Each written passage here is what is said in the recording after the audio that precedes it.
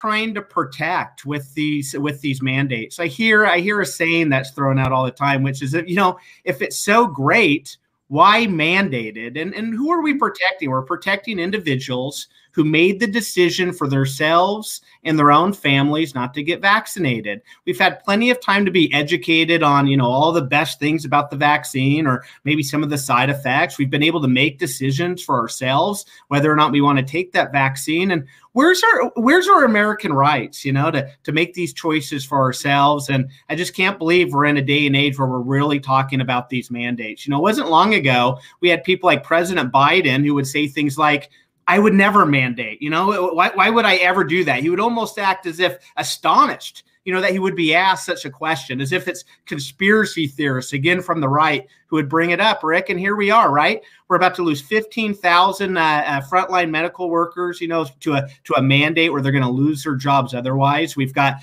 teachers who, are invaluable to our state's future, who educate our children, who are now being mandated to take this vaccine. And there's the opportunity, right? I mean, we talk about to get a conservative into the governor's office, we got to start turning the hearts and minds of many Oregonians. Well, when was the last time that you had a Republican candidate say that they could go get 30% of that public employee, frontline healthcare worker, educator vote? And I think because of these mandates and this overreach and this tyrannical leadership, Rick, we have a real chance to do something special here. Okay, so I have to tell you and my audience, Facebook's been all messed up all day. So it just started at the beginning of your soundbite there. The show actually just started. I kept going, how come nobody's coming on here and saying anything? Yeah. And I realized it wasn't clicked in. So you guys, this is Stan Pulliam. He's the mayor of Sandy, Oregon. He is a candidate for governor on the Republican ticket. He's joining us. I'm going to catch you guys up. We also have some teachers who are coming up. There's a rally tomorrow night, and they're going to be talking with us a little bit. And then at the end, I'm going to have Bill London on doing the news. This is what live television is. You just kind of go with the flow. So we'll have some news at the end and talk about that as well. So Stan, you think that this is going to actually end up being actually good in terms of, you know what I mean? Yeah, I mean, I guess you look for a blessing in disguise, right? And that really is it's the opportunity. It's not like things were so great here in Oregon before, but now the light's been turned on. You have so many Oregonians and neighbors who they don't think that the politics in Washington, D.C. or Salem impact their lives. Well, look at where we are now, Rick. We were just talking about these 15,000, frontline healthcare workers who are going to rally, not rally, these are the educators are, but healthcare workers that are going to lose their jobs because they're not going to be able to make a healthcare decision for themselves in the privacy of their own homes. We have educators, who are rallying here tomorrow night. I mean, think about it. When was the last time we had conservatives standing side by side with educators and public employees and healthcare workers against tyrannical control of the left? It's an unprecedented opportunity. And because when I'm talking to friends and people, this is not a right-left issue. This really comes down to, and I think people like to try to make it out to be that, but I don't find it to be that. I think I'm getting a lot of calls and people who work in the industries that take care of people with different abilities and who are, healthcare workers like that going, we're losing our career. We're not going to have a job anymore. And these are people who normally would call themselves more progressive. But now they're going, I think it pushed too far when you started mandating. And now when I hear this whisper of passports, what do you think of that whole idea? Well, you say it's not a Republican or a Democrat issue. You're right. It's an American issue. And we talk a lot about uniting people. Well, how about we unite through individual choice and decision making? The only time I ever really get upset at anyone is when they tell me what to do. It's hard to get upset when you're making decisions for yourselves. And you think about, we talk a lot about, politicians in Portland forcing their values and their beliefs onto the rest of us. How about this? People in Portland make the decisions for people in Portland, and people in the communities across the state, we make the decisions for ourselves, and we make these individual decisions on our healthcare decisions. And I mean, think about it. The same folks, Rick, who want to call people a racist for insisting on an ID to vote on our most treasured, thing for our country, our democracy, our right to vote, are the same folks who are now insisting on on a vaccine passport just to go to your local grocery store, to Oregon Duck football games, or anything else. I think it's outrageous, and it's against the American way. So Stan, tell people where you're going to be and what you're going to do, and then I know you have things you have meetings to go to. Yeah, I mean, I'm a mayor. I got a city council meeting that's starting here at 6 o'clock. I got to take off too. But yeah, so Thursday from 5 to 7 o'clock at Along Came Trudy's there in Springfield. We're going to be giving a little bit of a speech and a rally, taking questions, and most importantly, telling people how to get involved in the successful effort that's going to take Oregon back. That's what we're doing on Thursday night. We're looking forward to it. All right, Stan Pulliam, thank you for being with us, a Republican candidate for governor. Appreciate your time, and welcome. Thank you. Thursday. Thanks, Rick, and please visit our website at stanpulliam.org. Have a great night, everybody. Let's get Facebook back up and going, huh? Yeah, it's there. It's just kind of making weird things. See you later, man. So again, you guys, the show's a little out of sync because we had some issues with Facebook today, obviously. And so we'll have Bill London will be doing the news at the end of the show because I want to make sure we get our teachers on here as well. Comments, not just teachers, also custodians and school cooks. And we're going to talk just about that, Alyssa, in just a second here, because you're right. It is a bunch of different people. In fact, so let's just bring these folks on. We've got Carrie, Joe, and Nick. And I'm going to put me down here because if somebody comments, I don't want you guys to be covered up. Nick, you and I are going to get covered up. We'll let Joe and Carrie take the whole thing. So talk to me about you guys Carrie, why don't you start? Talk to me about your job, what you guys are doing. You obviously have chosen not to get the vaccine, even though it's being mandated. And that means does that mean you're going to lose your jobs? Yes. So the Springfield School District has accepted our religious exceptions, but the accommodation that they're providing for all staff who have requested this is unpaid leave, and that will begin on October 19th. So any staff who is turned this exception in, this is our accommodation. So your accommodation is you're still employed, but you don't get paid and you're on leave. Correct. We're on leave for the rest of this school year, unpaid leave. We haven't lost our job rights, so we have our job rights still, and we will have to let the district know in April of next year if we intend to return next school year. So Nick, what could this potentially do to our students in our school? I mean, because I understand they're looking for people like crazy to fill the classrooms. Yeah. Rick, I sub and I love subbing. I get to work with amazing administrators, and they're working so hard right now and trying to fill in gaps. I get calls from office administrators. Well, they're not getting paid. They're hourly workers, and they're calling at night to try to fill positions. And there's unfilled positions going every day in our schools. And now they're going to remove 50 plus of us and not let us be able to teach. And I love my job so much because I get to serve administrators, I get to serve teachers, I get to serve kids by going in and filling a hole, following the teacher's direction, doing a good job, especially in middle school. You know, you got to make sure that they don't burn the place down. And they're so precious. And these kids, that they need those classroom sizes. And now I'm concerned that speaking of this precious kid, now I'm concerned what's going to happen is you're going to have bigger class sizes, which does that even make sense? That's what I kind of was thinking. I said to my wife the other day, doesn't that mean you'd have more kids in a room, which is more dangerous, you know, from what we're hearing anyway. And so that kind of defeats the whole purpose. But so all three of you, so I'm going to just ask this for people on the, you know, the vaccine side. What do you say to parents who say, I don't want my kid in a classroom with a teacher that hasn't been vaccinated? Rick, I'd jump into that one probably and say at the school that I'm at, Thurston High School, 90% of the staff is vaccinated that I know of. There are 6 of us who aren't. So there are lots of options for finding a different place. Like I'm one English teacher at the 11th grade. So there's another one that they can go to. And if they're uneasy that way, I know counselors and administrators would be glad to make that change for them. And I've been happy to do that too in my communications at home. If there is any discomfort or any unease from parents, we're happy to work with them because we care about their kids and we want them to be safe and comfortable so they can learn the things that we give them. So what do you say to the people who are going to say, well, why don't you just get the vaccine because you're putting our kids at risk?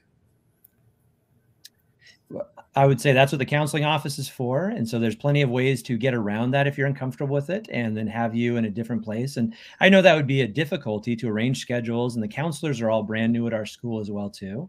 But I would say the other side of things and looking at it is we're told over and over again as teachers that the two most important things for a kid's education is the adult in the room, like a qualified teacher. And then second, it's extracurriculars.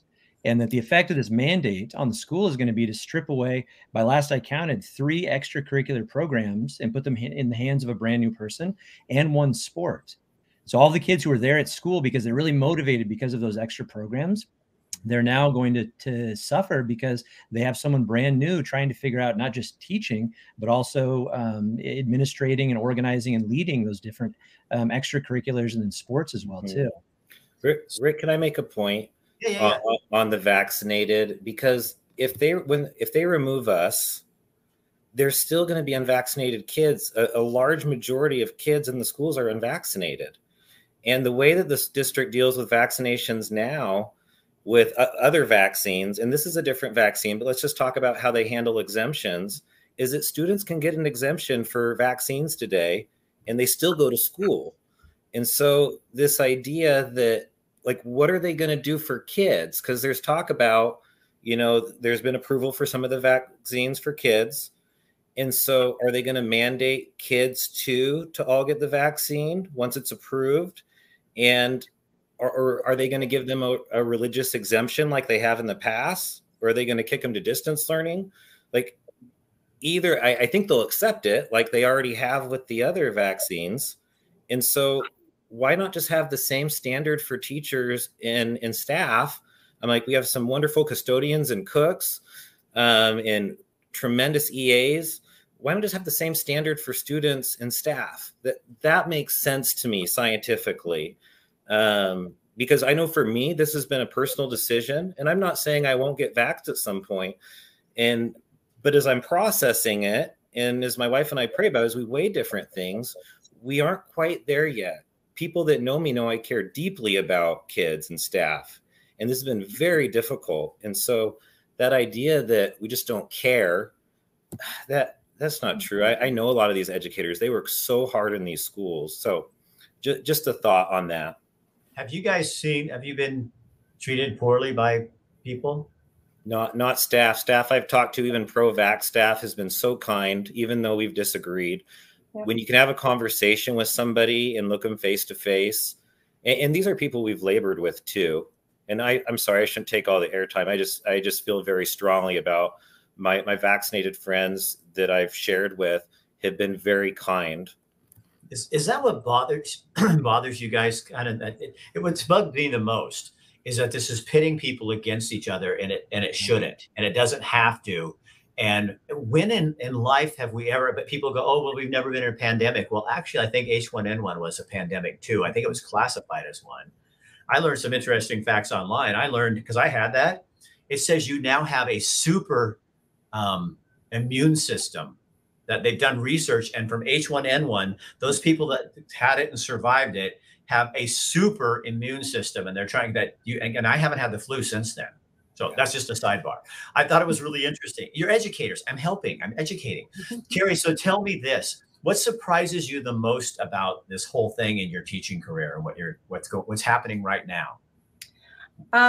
What surprises me the most is how discounted my work that I've done with the district seems to be portrayed at this point.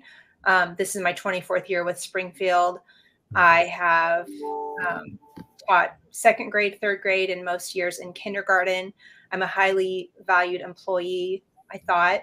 I contribute to my building's leadership committee. I've committed or done curriculum adoption. I've participated in report card alignment programs, bringing character education into our schools. And because of my one personal choice, the district it feels to me as though now they're saying, well, you're not you're not aligning with this for us, so you're going to go ahead and go here. And it feels like a kick in the stomach, honestly, just after the years of dedication that I've put into this district. And it's a little hard. It's a little hard to swallow. I want to be here for the kids. That's always been my mission in teaching, is to, teach kids, but also build them up as a person, build up their character, love on them, and just develop them as a little person. I teach kindergarten. So, I'm the first face they see. And now this year, the district and the whole state's Department of Education's whole theme this year is Care and Connection. With us coming back from COVID, so many families have been disconnected, and students were on online school and different things. And now the whole first month of school has all been, the focus has been Care and Connection. They want us to really establish these relationships with kids, with families, so they feel welcomed into school and secure back where they are. And now all of us that are in the same situation are going to get cast aside, and we don't know what's going to happen with our classes. We don't know what's going to happen with our students. So that for me is the hardest part, I think. I was trying to shut off my mic so the train wouldn't get you guys when it goes by. But so and this may be too hard to answer, and if it is, then just don't do it. But what's the lesson that you think you're going to be teaching kids in 10 years about this whole thing of what happened here? I know none of you are really sociology teachers, but is there a lesson we learn that we can perceive that's coming? Well, Rick, I would weigh in on that one and probably say, I'm just an English teacher, so I tend to opine maybe more easily than other folks. I do have to say, just as a sidebar though, Carrie, I would love to have my kindergartners in your class, just listening to you right now. A wonderful description of what you do with them. But the way I would answer that probably, Rick, is the thing to teach people would be that courage is hard, but it's worth it. It takes a lot to stand up and put your face out there and put your opinion out there. And so many of the staff that's talked to me, as Nick spoke about earlier, they've kind of come up almost conspiratorially and like tap me on the shoulder and like, hey, could I ask you a personal question? And my answer back is, yeah, I'm an open book, but that only comes about because people know a certain thing about me, which may lead other people to think different things. So the thing I would want to have my kids know from this experience is when you deep down in your gut, you know that something is wrong, then you should be able to stand up to it, no matter the consequences, and then join other people who see that same sort of wrong too. And it's hard to do. And it's a kick in the gut, just like Carrie said, and it's painful. And October 18th is going to be a super difficult day to say goodbye to kids and teaching and all the joy that's there in the classroom and everything else. But when there's an issue of right and wrong, you got to stand by that. That's what I want my students to take in. And let me say, I know Joe real well, and I want to, and I know I would think we all agree that for some people, taking the vaccine is the right thing to do. And in no way have we dissuaded. I've actually encouraged family members towards the vaccine for different reasons. And so it's not that we're saying we're right, you're wrong. It's saying for us, we're making this decision for us. And for us, a lot of us, it's a religious decision that's been bathed in prayer. But I applaud people that have believed that taking the vaccine is the right thing to do, and they've done it. And, I give them my support. And so in no way are we trying to get in the way of that ever. Have you guys ever seen such a media frenzy or so people so quick to judgment on when you come out and do something like this? Because I'm talking now as one of you. I'm not a teacher, but I have never seen my reputation pushed and beaten up and been called names and an anti-vaxxer when I'm not. I don't care if you get a vaccine or if you don't. Mine is the whole thing is the mandate. Don't tell people what they have to do. That is not the job of government. It's not the job of culture. It's not the job of society. We each live in a country that is free. And now they've made freedom into a bad word. It's the new F word. And so you can't even say freedom anymore. And it's like, I have never seen anything and I don't mean frightening because I'm not scared, but I do like you. This is my personal belief. And it used to be that people would hedge and give you some room on that. There's no room if you're not outside that cultural message. And I think that is a really, as a teacher, I would be really concerned about the future of what we're teaching our children through this. Hasn't it always been, ever since I was at Thurston, when 2 dozen children were shot, and 2 young men, Ben Walker and Michael Nickel Lawson Jr., were gunned down and killed by bullies, by bullying. Bullying was the issue. And here we are telling kids one thing, not to be bullies, and then acting like total bullies to people who disagree with us on certain things. And it is the same thing. It is the same thing. And Rick, there's a difference between the mandate and what Springfield's doing. Springfield could approve religious exemptions like they do for kids and then allow us to still be in the classroom. And that's what other districts, smaller districts, are doing that are facing staffing shortages. We're facing a huge staffing shortage. This is the right thing to do, to approve, just approve. If it's a valid religious exemption, approve it. And we're not like adding huge numbers of the unvaccinated in those schools, but that way the schools can still function well. I'm like, I could see this returning to distance learning. On all this? Because if you guys pay dues, so you have a union, are they standing up for, because my dad was an OEA representative for his whole career. Whether kind of like the ACLU, whether you agree with it or not, you're supposed to back your employees because they paid their dues. Are they backing you at all? The union's response to me when I reached out was that they bargained for us not to lose our job rights. So they bargained for us not to be terminated. But you don't get paid. That's not like you have a job. Right. I mean, that's bullshit. Yeah. I mean, that's total bullshit. If you don't, well, oh my God. Ask them if we're allowed to look. Funny, I'm laughing because that's absolutely, but that is, yeah. So you can stay on the payroll, but you're not getting any money. So we covered you. Ask them if they can look for a job in education elsewhere. Because I'm different. I'm not under the union, but can you guys look for a job in education elsewhere? So we do not. What? Do you want to answer that, Joe? Yeah, no, we can't. As part of our contract, we're not allowed to look for other employment in the education field, and we're not allowed to draw unemployment either during this time. So both of those revenue streams are cut off. Because we're still in contract with Springfield, so unless we resign our position. Whoa. So they hold you in your contract. Your union's keeping you in the contract. The district's holding you basically hostage. And you don't get paid, and you can't go find another job in teaching. Correct. What? Yes. Do you guys, does my audience, do you hear that? I mean, I'm sorry. Hear that silence? That's like unbelievable. So all because you have a different idea about whether or not to get a vaccine or not. Yes. Wow. And that's where, Rick, what Nick said earlier was so helpful, I think, because none of us are crusading and telling people what to do about that particular issue. We're just presenting the facts that we're dealt with regarding our job, and then hoping that stunned silence you were mentioning just a minute ago sets in for people. And it has for many people who've heard that too. Mm-hmm. The union in 4J, yeah, I haven't talked to 4J teachers, but I'm sure they're probably in the same similar boat. Yeah. So last thing I'll ask you, and anybody can answer, or you can all answer.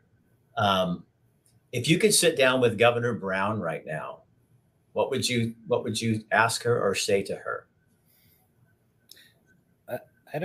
Rick, I don't know that I have anything to say with Governor Brown. We're really laser focused on what's happening in just Springfield right now. And so I would, not to dodge that question, but I would just again say to Springfield Public Schools, please make an exception so we can be in the classroom. And as far as community members go, we have a rally tomorrow, 58th and Main Street, where we want to show support. We don't want any hate. We don't want anything like that. We want to pick up our trash. We want to be respectful, but we just want people to know what's happening, because we believe that in Springfield, if enough people know that this is happening, that maybe there can be a policy change, and maybe we don't have to go off. I'm like, it's almost like going off a cliff, and maybe we don't have to do that. So that's our hope. Okay, because I'm so glad you guys because I don't think people in this town, I didn't know that you are stuck. I mean, you can't go do anything. I mean, you are basically being held hostage. And I don't think the community of Springfield will put up with that for anything. That is despicable. And you can't, oh my God, that's like the contract they used to have with me if I went to another station, but they were all illegal, so they couldn't use them anyway, but they try to keep you from moving to another place. That is just completely just a horrible thing. So the rally tomorrow night is a peaceful rally. It's just to come out, and it's not to be against the district. It's to show support for the teachers, the custodians, the medical, anybody that's in the school district, the assistants who are choosing not to have the vaccine. It's to support them. And you guys, numbers matter. Yeah. And if a bunch of people show up, the board could possibly change its mind. And that obviously needs to happen. God, I'm so glad I'm not a newscaster anymore. I can say what I really think. This is so fun. You guys, thank you. Yeah, somebody told me, I can't remember now what the definition of courage was, but somebody should look it up, because you guys are very courageous. And I think that's going to take a lot of people being very courageous to start. It can't just be, a few teachers and a few medical workers. It's got to be our community at whole standing up and saying, listen, we're not against vaccines. We're just saying you can't treat our people like this and make people, nurses, lose their careers, and teachers and custodians and people who've been dedicated, frontline workers, as we were calling all of you during the beginning of the pandemic. And now we're all over you. And that's just not the right thing to do. Thank you all three for coming on here and having the guts to do that. I really do appreciate it. Thank you, Rick. And what time is the rally again? 4 to 6? 4 to 6. Drop in anytime you can. We got good Oregon liquid sunshine. And so, bring that coat, umbrella. And we really want to be respectful to our police officers and businesses. So if you park somewhere, buy something there. Where is it? Where? 58th and Main. Okay, so right out there in that Thurston area. Right in front of Thurston. We're planning another one on the west side of Springfield, because this is Springfield wide. We're just trying to pick the safest locations where we can show support. For another day? Is that another day? That's another day? Yeah, we're looking forward to, there's a school board meeting on October 11th, and they're anticipating a bigger crowd. So we're hoping to fill that up too, so that we can, the school board has said that they want to hear from the community. And so we want to respectfully, in a kind and non-hateful way, just share where we're coming from and hope we can get some change. All right. Thank you, Carrie, Joe, and Nick. Appreciate your time. Thank you so much. Thank you, Rick. You're welcome. Okay, so we're going to have a live out there tomorrow, doing something with that as well. I just hate when I learn stuff like that live on the air, because I cannot help but respond.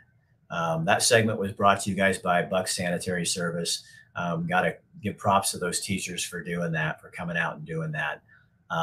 You guys, now our show got messed up because because of Facebook today. They've had their issues, so we got a little messed up. So Bill London is now doing a newscast for us, and I'm going to put that in right here. Normally that'll be at the top of the hour, but I'm going to put it in right here because it didn't get in there. So it's 7 minutes. I'm going to come back with a few closing thoughts, and then we'll get on with it. But this is your new local news. This is what you can watch.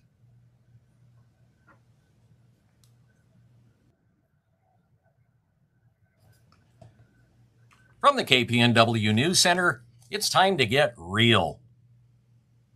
The Oregon Health Authorities average daily case count finally has receded below the 2020 peak.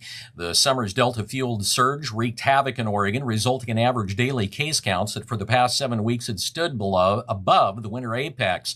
Oregon is now averaging about 1,531 cases a day over the past week, and Friday marked the first time since August 11th that the rolling average dipped below last year's high of 1,534 average daily cases, which was set on December 5th. The summer wave resulted in record-breaking hospitalizations, and September produced more COVID-related deaths than all but 1 month. The Oregon Health Authority released a COVID-19 forecast showing more declines through the middle of this month. Depending on the rate of transmission, Oregon could see 1,500 daily cases down to about 955 daily cases. Hospitalizations are also projected to fall. The Oregon Employment Department is helping healthcare providers fill 15,000 vacant positions statewide. Employment Department Director David Gerstenfeld says they're hosting a Hiring Heroes in Healthcare virtual job fair coming up this Wednesday. More than 30 employers have signed up for the event that runs from 11:30 a.m. to 1 p.m. We're also promoting this event nationally to recruit more talented healthcare professionals to come and live and work in Oregon. Now, you may be asking, 15,000 openings in Oregon in healthcare? How did that happen? Well, part of it is due to Governor Kate Brown's decree that all people working in healthcare surroundings need to be vaccinated or they would be fired. Former Vice President Mike Pence took the stage as the keynote speaker at a fundraiser for the Washington County and Oregon Republican Party on Saturday night. Pence headlined the county's annual Reagan Day dinner. U.S. Representative Cliff Bentz and Oregon House Minority Leader Christine Drazan also spoke at the event. After thanking supporters for attending, Pence spoke out against critical race theory being taught in schools and also President Biden's infrastructure plans and the situation and the ongoing problems in Portland. Pence is widely considered to be mulling a 2024 presidential bid. As the COVID-19 vaccine rollout continues, researchers are trying to figure out why certain populations just won't get the jab. Oregon State University published a study showing that there's a vaccine hesitancy, in particular within the Latino community, and they looked at what may be done to try and solve it. Now, the report claims the lack of trusted medical sources, bad experiences with medical care, and widespread so-called misinformation has contributed to vaccine hesitancy for Latino communities. Jonathan Garcia, an associate professor with the College of Public Sciences and Human Health at Oregon State University, says that in Oregon, only 9% of those who are Latino have actually been vaccinated, and Latinos represent 13% of the state's population. And he says that looking at the numbers and doing interviews with Latino families, they found out that the strongest way to try and convince Latinos to get the jab was to tell them that protecting their family. They said that was the strongest motivator. Over the past 10 years, Oregon's Latino population has actually grown fairly quickly. Latinos have settled all over in big cities and also small rural towns. According to the numbers released in the 2020 census, Oregon's Latino population grew by about 31%, while overall population grew by 11%. Data shows the same thing happened in pretty much every other state, though. The 2020 census shows there's nearly 140,000 more Latinos living in Oregon than in 2010. And while Multnomah, Marion, and Washington counties happen to have the largest Latino populations, rural counties east of the mountains, such as Murrow and Malheur counties, saw their Latino populations actually grow the most. According to lead researcher Charles Reinerson at the Population Research Center at Portland State University, he says that the Morrow and Malheur counties, for example, all have a lot of agricultural processing plants, distribution, and warehousing all along Interstate I-84, and says those particular areas added a lot of jobs in those particular fields over the last 2 decades. Oregon Attorney General Ellen Rosenblum has filed lawsuits against Yamhill and Harney counties, asking circuit court judges in those counties to order that new state gun control laws remain fully in force and fully enforceable. Rosenblum says the lawsuits are in response to the adoption of ordinances in those counties, making them Second Amendment sanctuaries. And she says that they nullify new statewide gun control laws. The ordinances also provide that responsible officials who enforce the state's gun control laws could be prosecuted or subjected to private lawsuits. Rosenblum said the law of Oregon remains in force and enforceable, notwithstanding those, in her words, invalid ordinances. She also said that while the lawsuits are addressed to only 2 Oregon counties, other counties have enacted similar Second Amendment sanctuary ordinances, and her office is prepared to fight those too. Oregon is going to be receiving about 180 Afghani refugees in the next few months. The Biden administration told Governor Kate Brown's office the refugees are being processed at military bases throughout the nation and will arrive in their respective states in the coming weeks. That, according to Salah Ansari, a regional director at Lutheran Community Services Northwest. The agency is one of 3 federally contracted refugee settlement groups in Oregon, along with the Catholic Charities of Oregon and Ecumenical Ministries of Oregon. The number of refugees coming to Oregon is small compared to California, which is going to be taking in at least 5,255 refugees so far. And a little good news, the nearly month-old 92,000-acre Cougar Peak fire burning about 15 miles northwest of Lakeview has reached 85% containment. The fire management teams have transitioned to local units as of today. The Cougar Peak fire closure order on the Fremont-Wainema National Forest is still in place, and there's still firefighters out there doing repair work, patrolling, falling hazard trees, and moving heavy equipment on roads in and around the fire area. And a big thank you to all the firefighters that did the hard work this summer trying to keep our forests from going up completely in flames like they did last Labor Day. From the KPNW News Studios, hope you're keeping it real. Now here's Rick. All right, Bill. Well, so Bill Leonard will be joining us every night to give you guys a wrap of the news around Oregon and what's going on.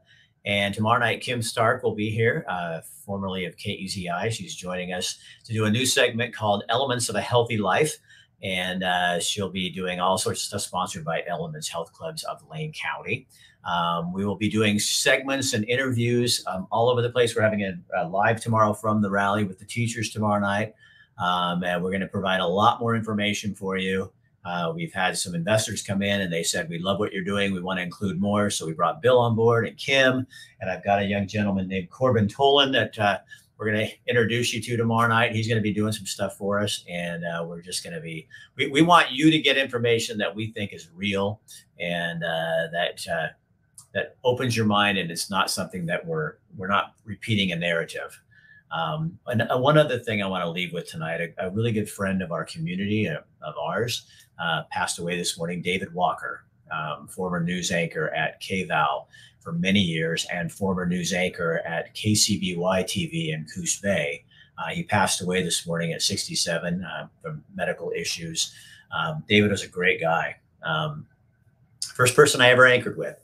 I was 1985. I was a young cub reporter coming down from Portland to Coos Bay, Oregon, and David took me under his wing and would tell me what I was doing right and what I was doing wrong. And mostly what I remember what David told me was not to worry so much about stuff.